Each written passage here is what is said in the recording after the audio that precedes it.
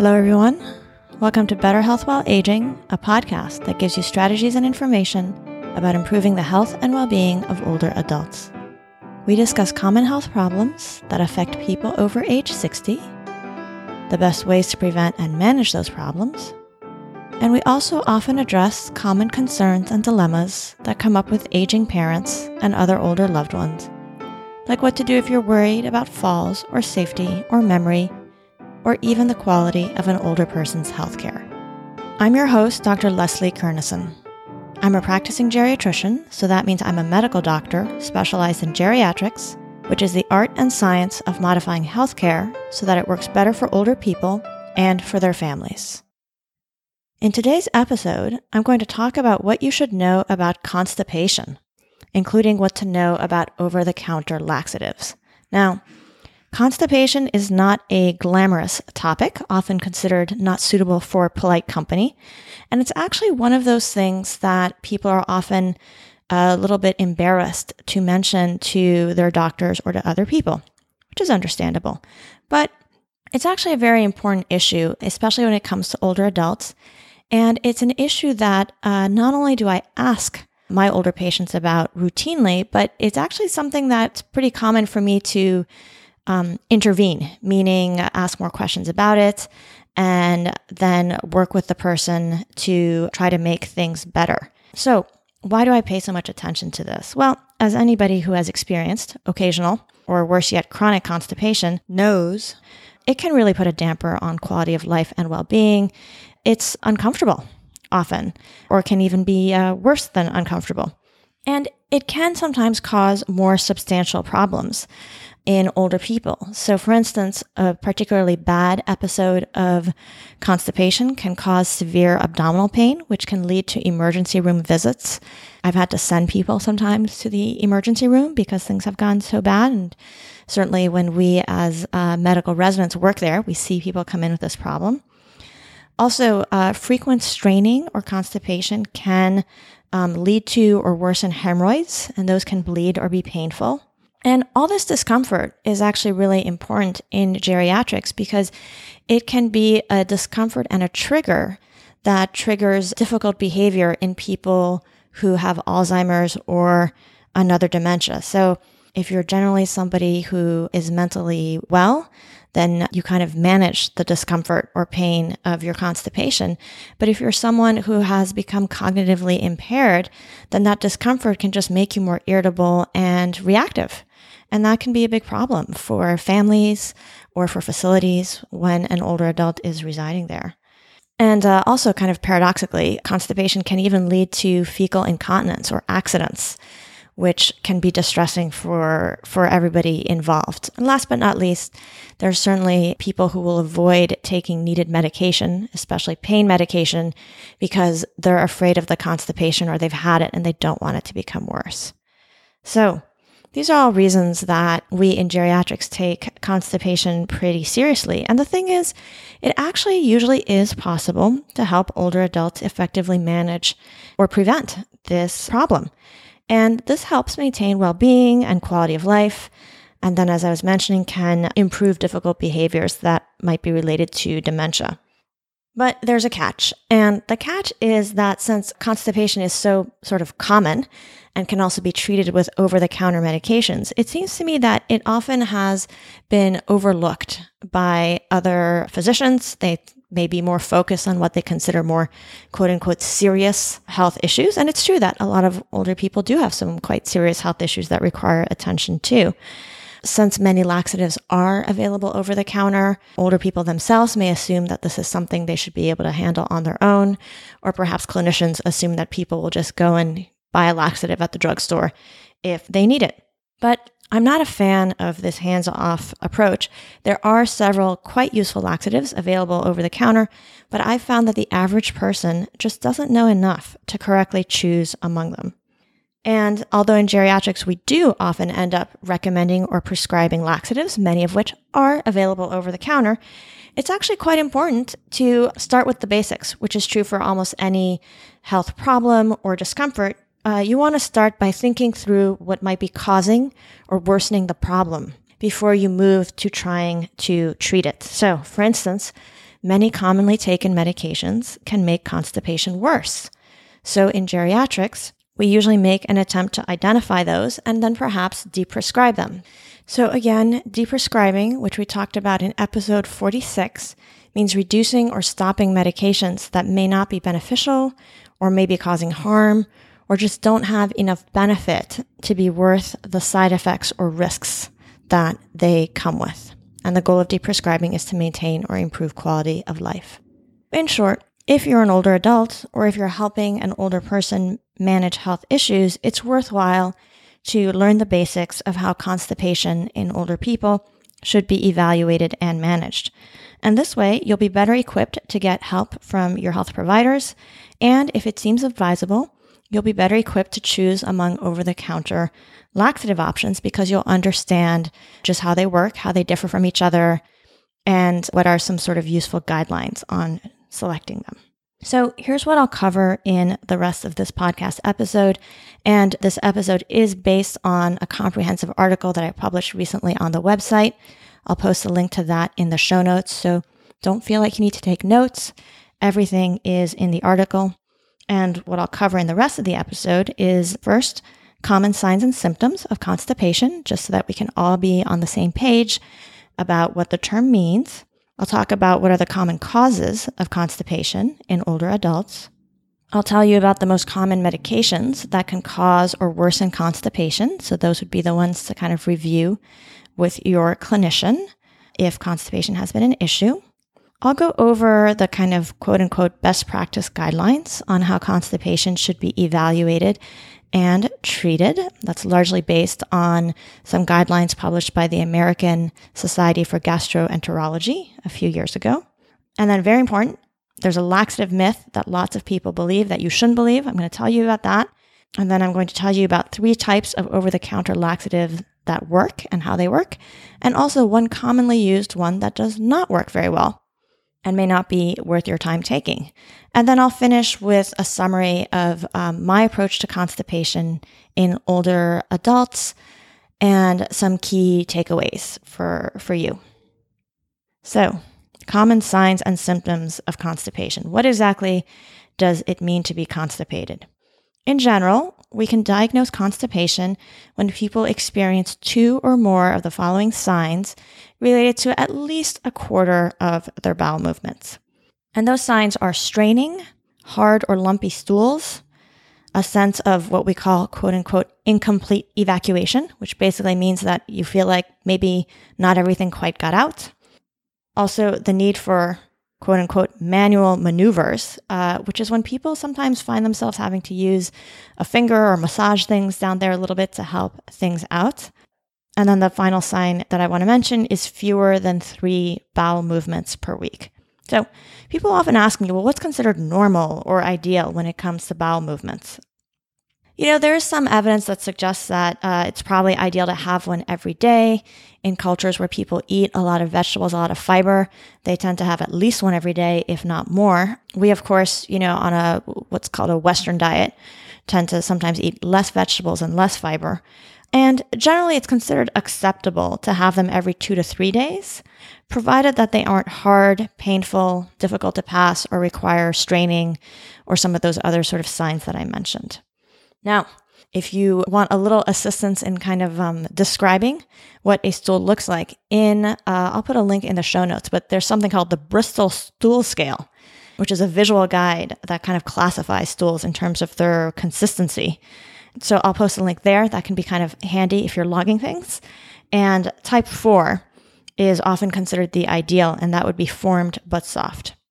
So as you probably know, constipation is not just an issue for older adults. It's actually pretty common in the general population, also in certain children, but it does tend to become more common as people get older. And experts estimate that over 65% of people over age 65 experience constipation, with straining being an especially common symptom. And then there are some other symptoms that also might be caused by constipation in older adults. So in geriatrics, we're alert to those too. Those include things like a feeling of fullness, bloating, pain in the belly, can even interfere with appetite in some people. And then, as I mentioned earlier, although most older adults will admit to symptoms of constipation if you ask them, people with Alzheimer's or other dementias may be unable to remember or relay these symptoms. And instead, they just might act out or become more irritable when they're constipated. So for us, when a family or a facility reports that somebody with dementia is having difficult behaviors, we do try to ask and find out how often are they having a bowel movement? Does it seem difficult to pass? And we try to gather that information to determine whether some constipation might be a factor contributing to that person's irritability or reactivity. Now, there's an additional kind of condition which is related to more prolonged or severe constipation. It can be pretty serious, and it's called fecal impaction. This basically means having a hard mass of stool stuck in the rectum or lower colon, and it happens because the longer that stool remains in the colon, the drier it tends to get, which makes it harder to pass.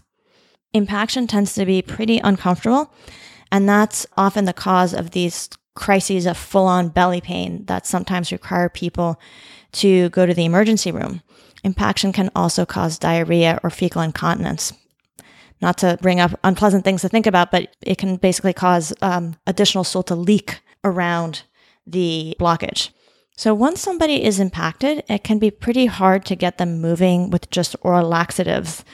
And these can even potentially make things worse. They create more sort of pressure from above against the blockage. So often our goal in addressing and managing someone's constipation symptoms is to prevent or reduce incidences of impaction, because once you're at that point, you kind of need to take another approach.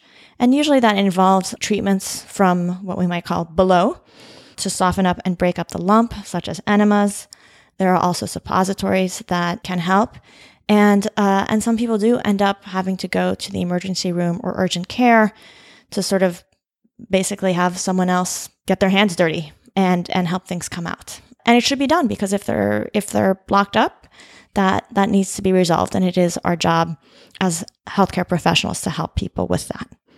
Those are the symptoms, and those are some of the problems that can be associated. So what causes this in older adults? Well, like many problems that affect older adults, constipation is often multifactorial, or due to multiple causes and risk factors. And before I go into what they are, I think it can be helpful to review what the body needs to do to have a normal bowel movement.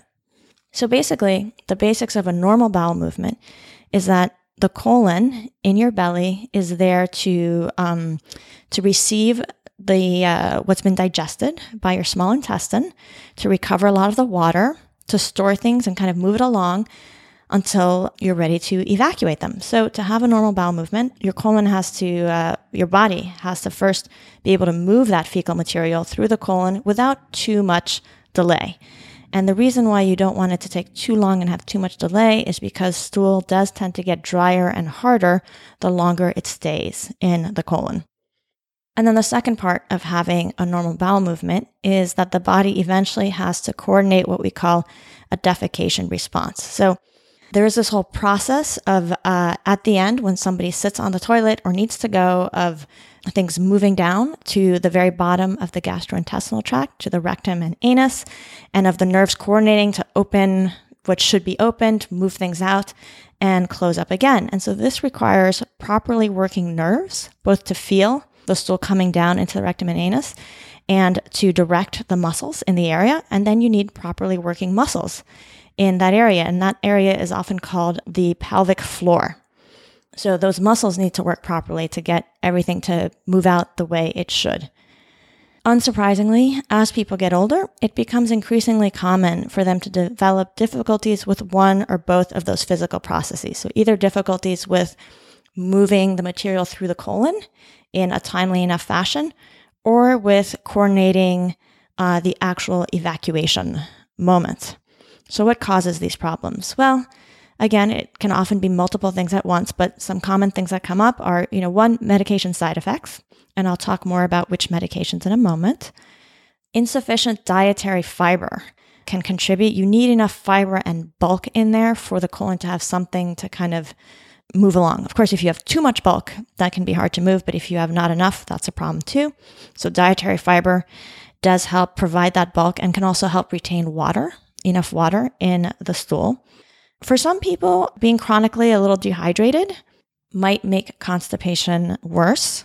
Constipation can also be caused or worsened by electrolyte imbalances, including abnormal levels of blood calcium, potassium, magnesium.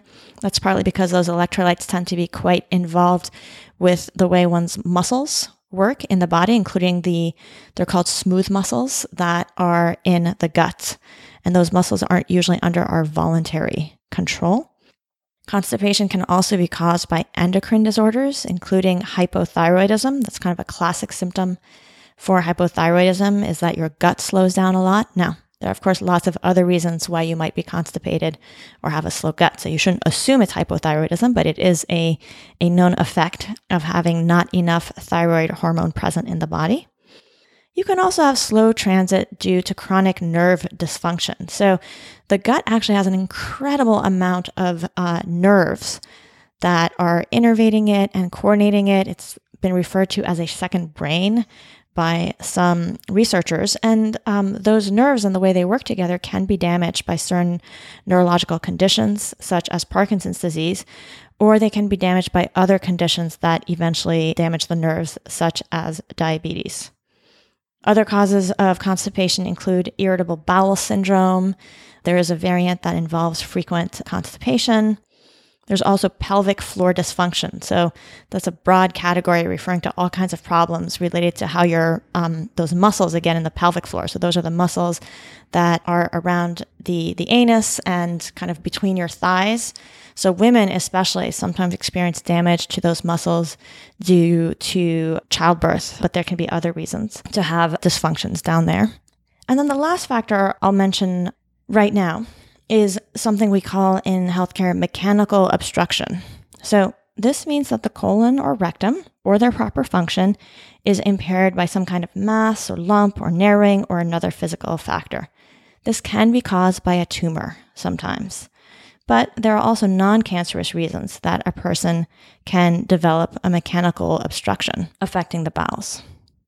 So those are basically some of the things that if you mention constipation to a clinician, those are some of the things that they might think about or consider as possible causes. And later I'll talk about what the evaluation should include. And usually it's basically designed to help clinicians gravitate towards some of those or perhaps rule them out. Now, earlier I mentioned that several commonly used medications are associated with constipation, and that often in geriatrics we consider deprescribing them. So what are they? So the main one you should know about is one of our favorite bugaboos in geriatrics. It's the anticholinergic medications. So again, that's that broad class of medications that affect the neurotransmitter acetylcholine. So acetylcholine is in your brain and helps you with your thinking, and that is why blocking it tends to cause drowsiness and confusion, and actually has been associated with developing dementia such as Alzheimer's.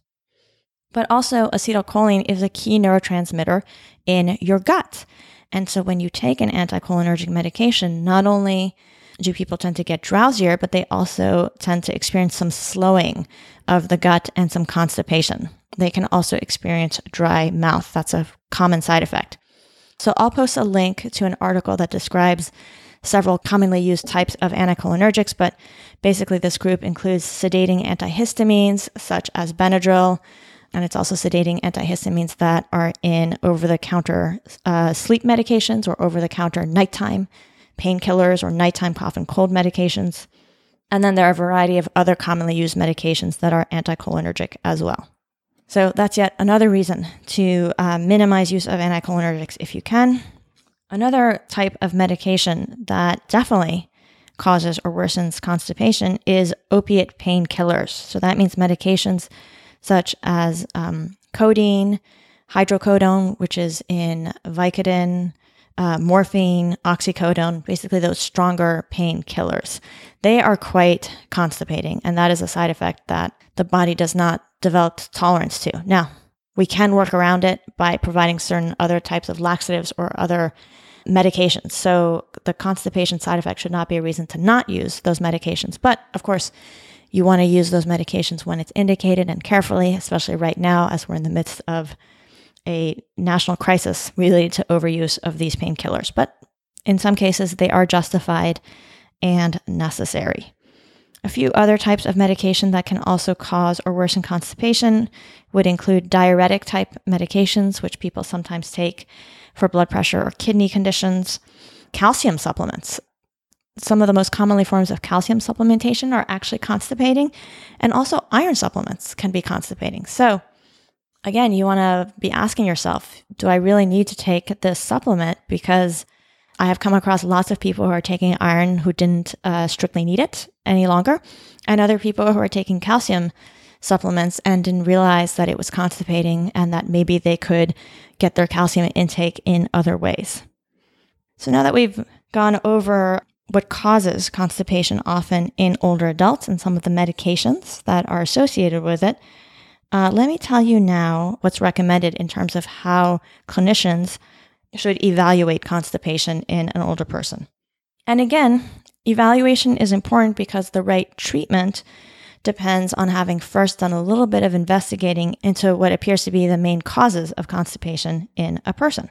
So basically, the evaluation should start with the health provider asking for more information regarding the symptoms, including how long they've been going on, as well as the frequency and consistency of the stools. So one thing you can do if you've been concerned about constipation for yourself or for someone else is keep a log for at least a week or two so that you're able to tell your doctor this is how often the bowel movements seem to happen. These are the associated symptoms such as straining, hard stool, some of the other things we mentioned. And that'll be really useful to them. It's also quite important for the clinician to ask about red flags that might indicate something more serious. Now, most constipation in older adults is what I think of as, sort of garden variety due to a combination of, medications and maybe slower transit, maybe insufficient fiber and some other things. But in a minority of people, the constipation can be due to something more serious. And so the red flags that your clinician should ask about would include blood in the stool. So this could be red blood mixed in or spots of blood, or it could be black and tarry in appearance, which usually means it's blood that has come from higher up in the digestive tract and has had a chance to be digested a bit. Because when blood is digested in your bowel, and if you bleed in your stomach, then your blood will become digested in your bowel. As it makes its way out, it turns black. Another red flag symptom would be weight loss, generally more than 5 or 10 pounds unintended within the past few weeks or few months. And then another red flag would just be if the symptoms are new and getting worse. That would be concerning too. After that, the next steps of the evaluation really depend on the person's medical history and particular sort of set of symptoms. It's generally reasonable for health providers to check for these common causes, which would be medication side effects, low intake of dietary fiber, dehydration or chronic low fluid intake, and then some common causes of pain with bowel movements, which would include hemorrhoids.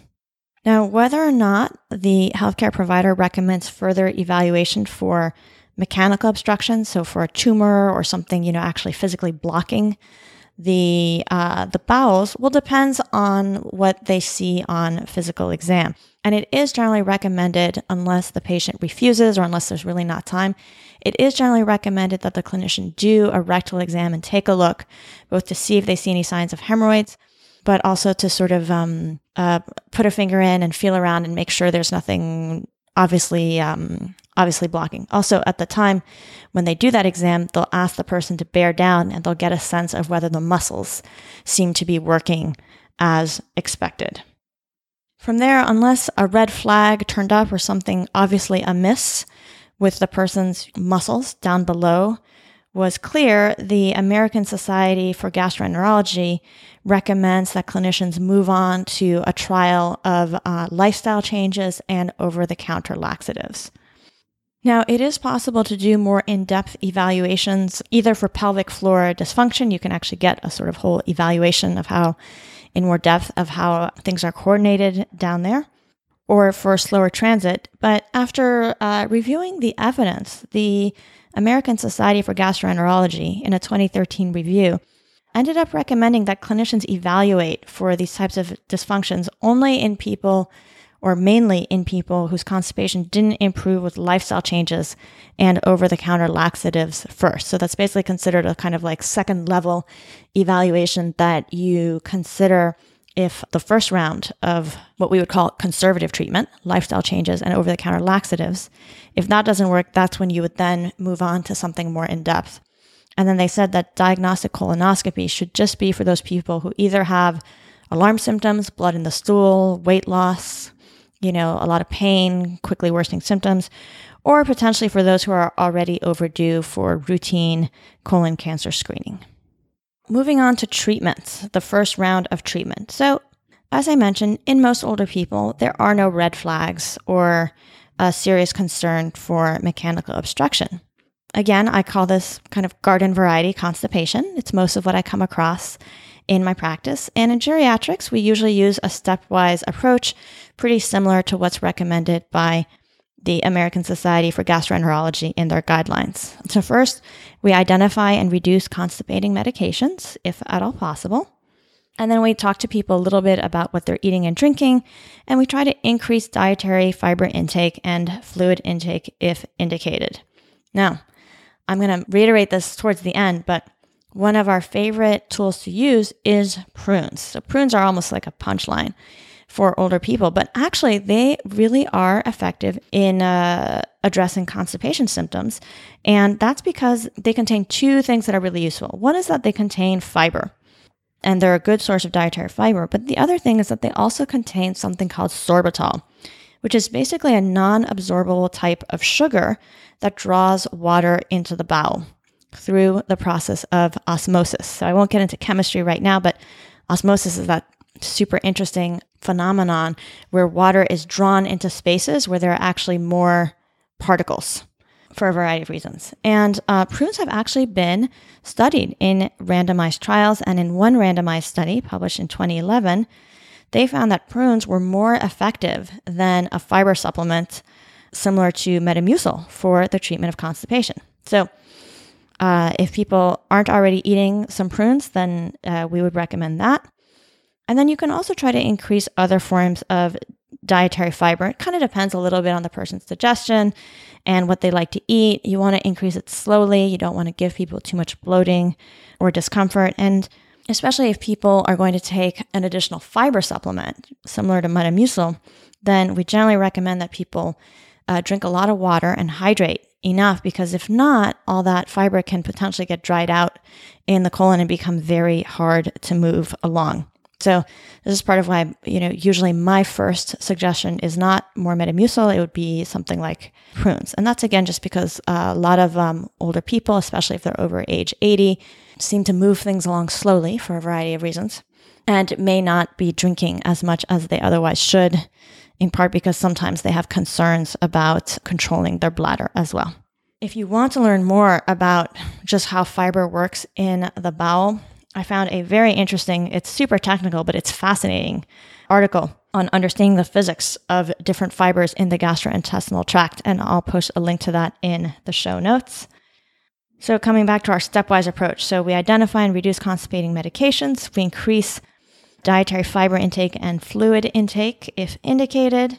The third thing we do is we encourage a regular toilet routine with time on the toilet after meals or physical activity. So this can help to just make sure that people sort of sit at regular times. The more you can get the body into routine, and also the more you can take advantage of the body usually has a reflex to move things down and out shortly after a meal. So taking advantage of that and sort of not missing that opportunity can be helpful.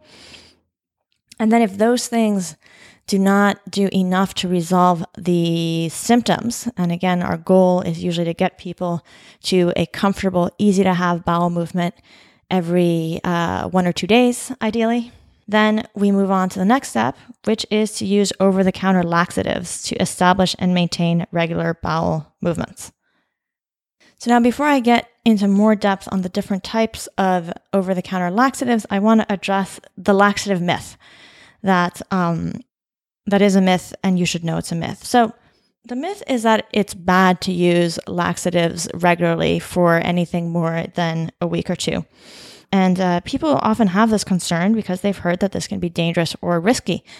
Now, it's true that medical experts used to worry that chronic use of laxatives will result in what they used to call a lazy bowel. That the bowel becomes sort of used to the laxative doing its work for it, and that your nerves might degenerate or your muscles, become less effective. But the truth is that there's actually no scientific evidence to support this concern.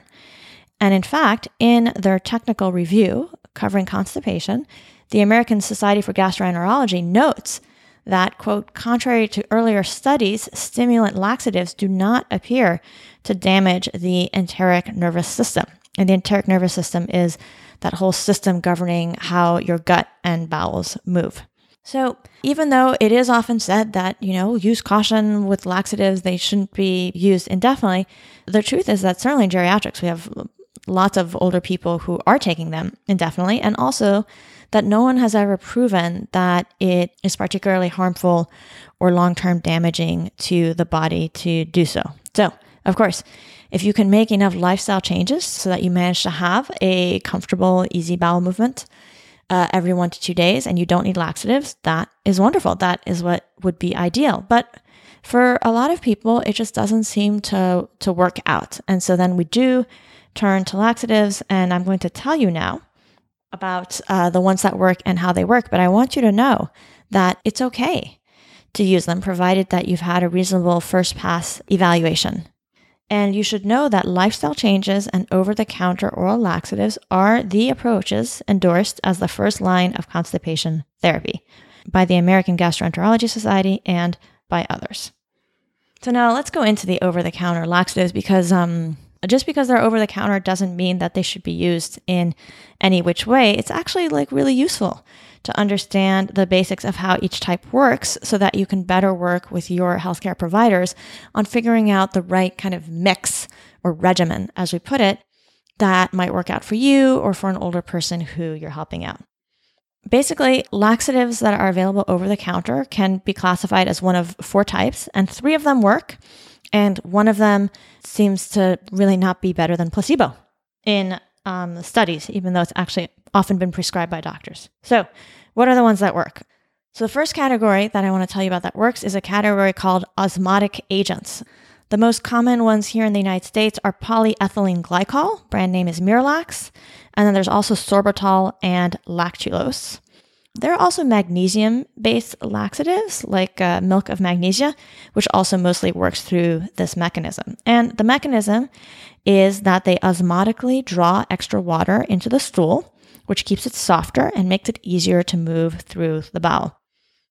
These are definitely shown to be effective in studies. They've been studied for up to 2 years without showing ill effects. And polyethylene glycol, so that's brand name Miralax, in particular tends to be easier for people to tolerate and take. So it comes as a powder that you mix in with liquid, doesn't have a very strong flavor, whereas the other 2, sorbitol and lactulose, taste a bit sweet or sometimes very sweet, and that can be a little harder for people. So that's one type, and it has a pretty good track record and shown to be safe. And then there's another type of laxative, which is a stimulant agent. So this includes Senna, brand name Senokot, and also Bisacodyl, and the brand name there is Dulcolax. And Dulcolax is available both as oral tablets and as a suppository. So these have a different mechanism of action from the osmotic agents, and these work by more directly stimulating the colon to kind of squeeze and keep things moving. These have also been shown to be effective in studies. And so it's important to realize that a laxative like Miralax has a different mechanism of action than a laxative like Senna. And so often what we'll do is we'll start with one type of laxative, and then we might add a second one that's from a different mechanism, because then they're both kind of like helping address the constipation in slightly different ways. Whereas it tends to be a lot less useful, and really, I don't think there's really a good reason to do it. It's less useful to use 2 laxatives that are in the same class and mechanism of action. So that's why it's good for you to know which ones. Now, Senna can be taken every day, And some people do, but it can also be used as needed if someone hasn't had a bowel movement for a few days. And in a little bit, I'll come back to this idea, but often what we end up doing is figuring out, well, what does somebody need to take every day or on a regular basis? So it might even be every other day to keep things moving along. And then we also want to have a, quote, rescue plan. So if for some reason they haven't had a bowel movement now for 2 days, what's the extra laxative or thing that you're going to do to help move that along before it turns into a full-on impaction? Miralax and the osmotic agents are often used as a kind of daily regimen. And then Senna is sometimes added as a rescue agent.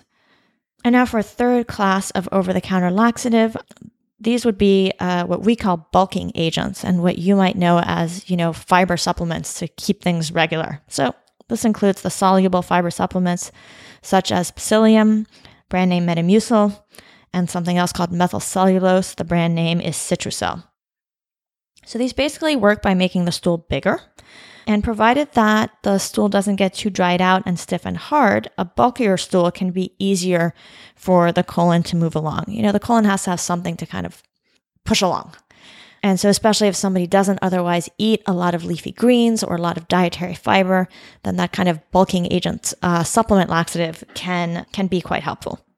The bulking agents can also help retain a little bit more moisture in the stool. But again, the person has to be able to drink enough water. So bulking agents have been shown to improve symptoms, but our sort of anecdotal experience in geriatrics is that for a lot of our frailer older patients, they seem to make things worse. And we think that's because some of those older adults may not be able to keep up with as much fluid as is ideal to manage that extra fiber. And they can kind of become impacted by the extra fiber. So we're always a little cautious in monitoring that. And if somebody tries a bulking supplement and things don't get better, that might be why. And importantly, if it seems that a major contributor to the person's constipation is medications, or they have slow transit because they have Parkinson's disease, or they've had diabetes for so long that it's affecting what we call the autonomic nervous system because they have Parkinson's disease or some other condition that has affected and slowed down their digestion, it seems that those people are the least likely to benefit from a bulking agent. So again, this is why it's good to have done that little bit of thinking at the beginning of what do we think are the main causes or contributors to the constipation? Because if you think there is a slow transit issue, then you may not want to start by trying the bulking agent, and you may want to just go right to using an osmotic agent such as Miralax and maybe a little Senna. So if you want more details regarding the scientific evidence behind these 3 types of laxatives, there are lots of references and some additional information in the American Society of Gastroenterology's technical review on constipation. That's when they reviewed all the scientific literature, and I will link to that in the show notes. So those are the 3 types of over-the-counter laxative that work. So what doesn't work? Well, the one that's not really effective is the quote-unquote stool softener, such as docusate sodium, better known in the United States under its brand name, which is Colace. So this does seem to create a little extra lubrication and slipperiness around the stool. And they have often been prescribed by doctors. And, when I was a medical trainee, a medical student, and a resident, I think all our patients in the hospital were prescribed some Colace because, people tend to get stoppered up in the hospital, different routine, different food. And so, we prescribed some Colace, but actually it seems that it probably wasn't doing much. And the scientific evidence, as best we can tell, really isn't there. Now, because this type of laxative is so commonly prescribed, and it's not expensive, but if you prescribe it to millions of people, it does start adding up to something. Because it's so commonly prescribed, the Canadian Agency for Drugs and Technologies in Health completed a comprehensive review in 2014, because I guess they're paying for it to be prescribed to lots of people there in Canada. And their conclusion was that this appears to be no more effective than placebo for increasing stool frequency or softening the stool consistency. So I say save your money, save your time. Don't bother buying it or taking it. And if your health provider suggests it, then think about politely speaking up and saying that you've heard that the scientific evidence is that the other 3 types of commonly available over-the-counter laxative are more effective. Because laxatives do work, they're often appropriate to use, but you need to be using one of the types that has been shown to work. So very briefly, what about prescription strength laxatives? So in the past several years, a couple newer laxatives have become available. They're available by prescription only, and they include medications such as lubiprostone. The brand name is Amitiza, and linaclotide. The brand name is Linzess. They have a little bit different mechanism of action. They could be an option for those who remain constipated despite implementing lifestyle changes and correctly using over-the-counter laxatives. But here's the thing. What you should know is that although those newer laxatives have been shown to be more effective than placebo in research, they have actually not really been shown to be more effective than the older, cheaper laxatives that we've been using for a long time. So they're newer. They have a more limited safety record. They're more expensive.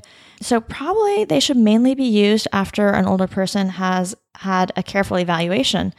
And potentially after a person, if a person doesn't get better with the lifestyle changes and the over-the-counter laxatives, what the American Society for Gastroenterology says is that they should have the next level of evaluation for pelvic floor disorders and possibly for slower transit. And if they do have signs of pelvic floor disorders, the known effective treatment is actually biofeedback, which helps retrain your muscles and nerves rather than one of these newer medications. So just something to keep in mind if you're taking or considering those newer medications for constipation. And then I don't consider it a laxative, but since it is a potential treatment when constipation comes up, a brief word about enemas. We would mostly recommend using them not as maintenance, but kind of as rescue. If someone hasn't had a bowel movement for a few days and you're trying to prevent or maybe treat early impaction. And the main thing you should know is that the most commonly available form, which is a saline enema, Fleet is a common brand name, that they have been associated with some serious electrolyte disturbances in some older adults, or even occasionally kidney damage. So the FDA issued a warning in 2014, urging caution when saline enemas are used in older adults. And what is considered safest would be actually a warm tap water enema, or possibly a mineral oil enema. And again, if an older person is needing enemas often, that's probably a sign that their maintenance bowel regimen needs to be adjusted. So to summarize treating garden variety constipation, again, my basic approach is after we've tried to identify and reduce constipating medications, especially anticholinergic medications, then I start by recommending prunes and encouraging more fiber-rich foods. Now, if you take prunes to prevent or manage constipation, you do need to take at least a handful once or twice a day. I saw a patient recently to whom I had recommended prunes and found out that the family was providing one prune every morning. And that is not enough. So really needs to be a handful, probably like 8 to 10 once or twice a day to have an effect. But that can be effective, that along with just some general dietary changes. And then the next step that we often try would be to add a daily osmotic laxative because they tend to be well tolerated. So it would be something like polyethylene glycol, brand name Miralax, a spoonful mixed with water every morning. And then if we're still not getting bowel movements that are as sort of soft or comfortable or as often as we want, then we might try adding a little senna, 1 tablet every night or every other night. And then that can be increased a little bit if necessary. We do sometimes try adding a fiber bulking agent, such as Metamucil. But again, especially when people are older and frailer, we find in geriatrics that they tend to get stoppered up. It does usually take a little trial and error to figure out the right approach for each person. So I want you to realize this. It's going to take some trial and error. People sometimes, I think, come into the clinic and assume that we as doctors have x-ray vision. We can look at them and just know what is the right combination to put them on, but we don't. Every person is an individual. I mean, we do know what tends to work better and less well. And as I was explaining, there's not really any good reason to take 2 types of over-the-counter laxative that are in the same class. There's not really a good reason to take 2 osmotic agents or, 2 stimulant agents. But otherwise, you have to sort of mix a little bit and go a little bit up and down with the various over-the-counter laxatives until you find some kind of regimen that seems to keep the person regular enough. And then you want to make provisions for a little sort of like extra rescue if for some reason an older person goes for a few days without a bowel movement, because what's really important is to avoid impaction. And then along with all this, we also try to make sure that the older person gets enough physical activity, and we try to encourage a routine of sitting on the toilet after meals. So I'll finish now with, the key take-home points. Here's what I'm hoping you'll take away from this episode and the related article. So first and foremost, you should know that constipation is common, but it shouldn't be considered a normal part of aging. It deserves to be evaluated and managed by your healthcare providers. So ask for help if you've noticed any difficulties having a comfortable bowel movement every 1 to 2 days. And try to bring in a log of how often the movements are happening and what is the consistency of the stool and the related symptoms, because that'll be really helpful to your providers. And you want to continue doing that log as you work with your healthcare provider to make adaptations to your diet, to your fiber intake, and to using any over-the-counter laxatives if that's the route you go. So second key point, if an older person with Alzheimer's or another dementia is acting out, consider the possibility of constipation. So you can ask them, they may not remember, so you might have to watch what they're doing for a few days or even a week or two. So third key point, be sure to speak up if you've noticed any alarm symptoms. That's a sign that you should contact your health provider, bring it up right away, or bring it up if you're asked about bowel movements. The main ones to look out for are red blood in the stool, black tarry stools, unintended weight loss, or sort of either constipation symptoms or other belly symptoms that are getting worse over time. Fourth key point, the initial evaluation of constipation should include, a review and summarizing of the concerning symptoms, a conversation about diet, fiber, and fluid intake, and then, very important, checking for medications that cause or aggravate constipation, especially anticholinergics, but don't forget to think about calcium supplements, iron supplements, opiate painkillers, and maybe also diuretics. And then, it's uncomfortable. Not everybody likes to do it, but a rectal exam at least once can be quite helpful. So fifth key point, assuming it looks like sort of fairly benign garden variety constipation in an older person, the recommended approach to this, recommended by the American Society for Gastroenterology, is to start with lifestyle changes, deprescribing constipating medications, and using over-the-counter laxatives. And that can be done before you pursue a more elaborate evaluation for pelvic floor dysfunction or slow transit. So that's really where they recommend that you start, and I would recommend that too. The lifestyle changes to consider include avoiding mild dehydration, eating fiber-rich foods, getting enough physical activities, and encouraging a regular toilet routine. Definitely try to deprescribe anticholinergics and other constipating medications when possible. And then consider daily prunes. They're effective as a quote-unquote natural laxative because they do contain soluble fiber, and also they exert an osmotic laxative effect. Sixth key point, it is often okay to use over-the-counter oral laxatives daily or regularly. Many older adults end up needing these. So they're either not able to make all the dietary changes that we recommend, because it can be hard to change what you eat, and there's a cost and burden to that as well. Or they make the dietary changes and they're still experiencing symptoms of constipation. So do not be too worried if your healthcare provider suggests a daily laxative. It's not, a sign of bad medicine. There's no credible evidence that it's harmful to use over-the-counter oral laxatives long-term. Seventh key point, keep in mind that the 3 types of over-the-counter laxative that have proven efficacy are the bulk-forming fiber supplements, the osmotic laxatives such as polyethylene glycol, brand name Miralax, and stimulant laxatives such as Senna. It does often take some trial and error to find the right regimen for a person. Eighth key point, stool softeners such as docusate sodium, brand name Colonase, do not appear to be effective according to research. So probably not worth taking. You'll probably get better results by using the other types of over-the-counter oral laxative. Ninth key point, think about having both a bowel maintenance plan, sometimes we call it a sort of bowel regimen, and also a rescue plan, which means a plan for which additional laxatives you might take on an as-needed basis if a person hasn't had a bowel movement for a few days. Because again, the goal is to avoid fecal impaction. And also if you find that, you or the person you're helping out often needs to use their, quote, rescue laxatives, then you need to adjust the regular regimen. People sometimes think, I'll just wait until I'm seeming constipated and then I'll take extra laxative. But then you're kind of behind.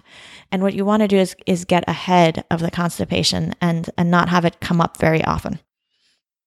So for most people, that means a maintenance plan, and then the rescue plan should just be occasionally used. And then 10th key point, as I mentioned, be prepared to do some trial and error to figure out the best way to manage this for a particular person. So keep track of the movements and the related symptoms and the consistency of the poops. Keep track of maybe less what you're eating, but definitely keep track of what laxatives you are taking and when you use the rescue laxatives. And this will enable your clinicians to have the information that they need to further advise you on what to try next and how to further adjust your laxatives. So I hope that you now feel better equipped to address this important issue for yourself or for somebody else, because this is just a frequent cause of discomfort, and I would like for fewer people to be uncomfortable and certainly for fewer people to experience impactions. And with that, I'm going to wrap up this episode of Better Health While Aging. If you have any questions about something you heard in this episode, you can post it on the show notes page for the episode. I'll also be posting some links to some of the resources that I mentioned in the episode. To find the show notes, visit betterhealthwhileaging.net and click podcast in the main menu at the top. Last but not least, if you've been enjoying the podcast, don't forget to support us by subscribing on iTunes, and if you've already done that, please leave a rating and review. This makes it easier for others to discover our show in iTunes, and I would love for the many people who are interested in health or aging or family caregivers to be able to find it and give it a chance. Thank you so much for listening. I'm Dr. Leslie Kernison, and I'm looking forward to you joining us for future episodes.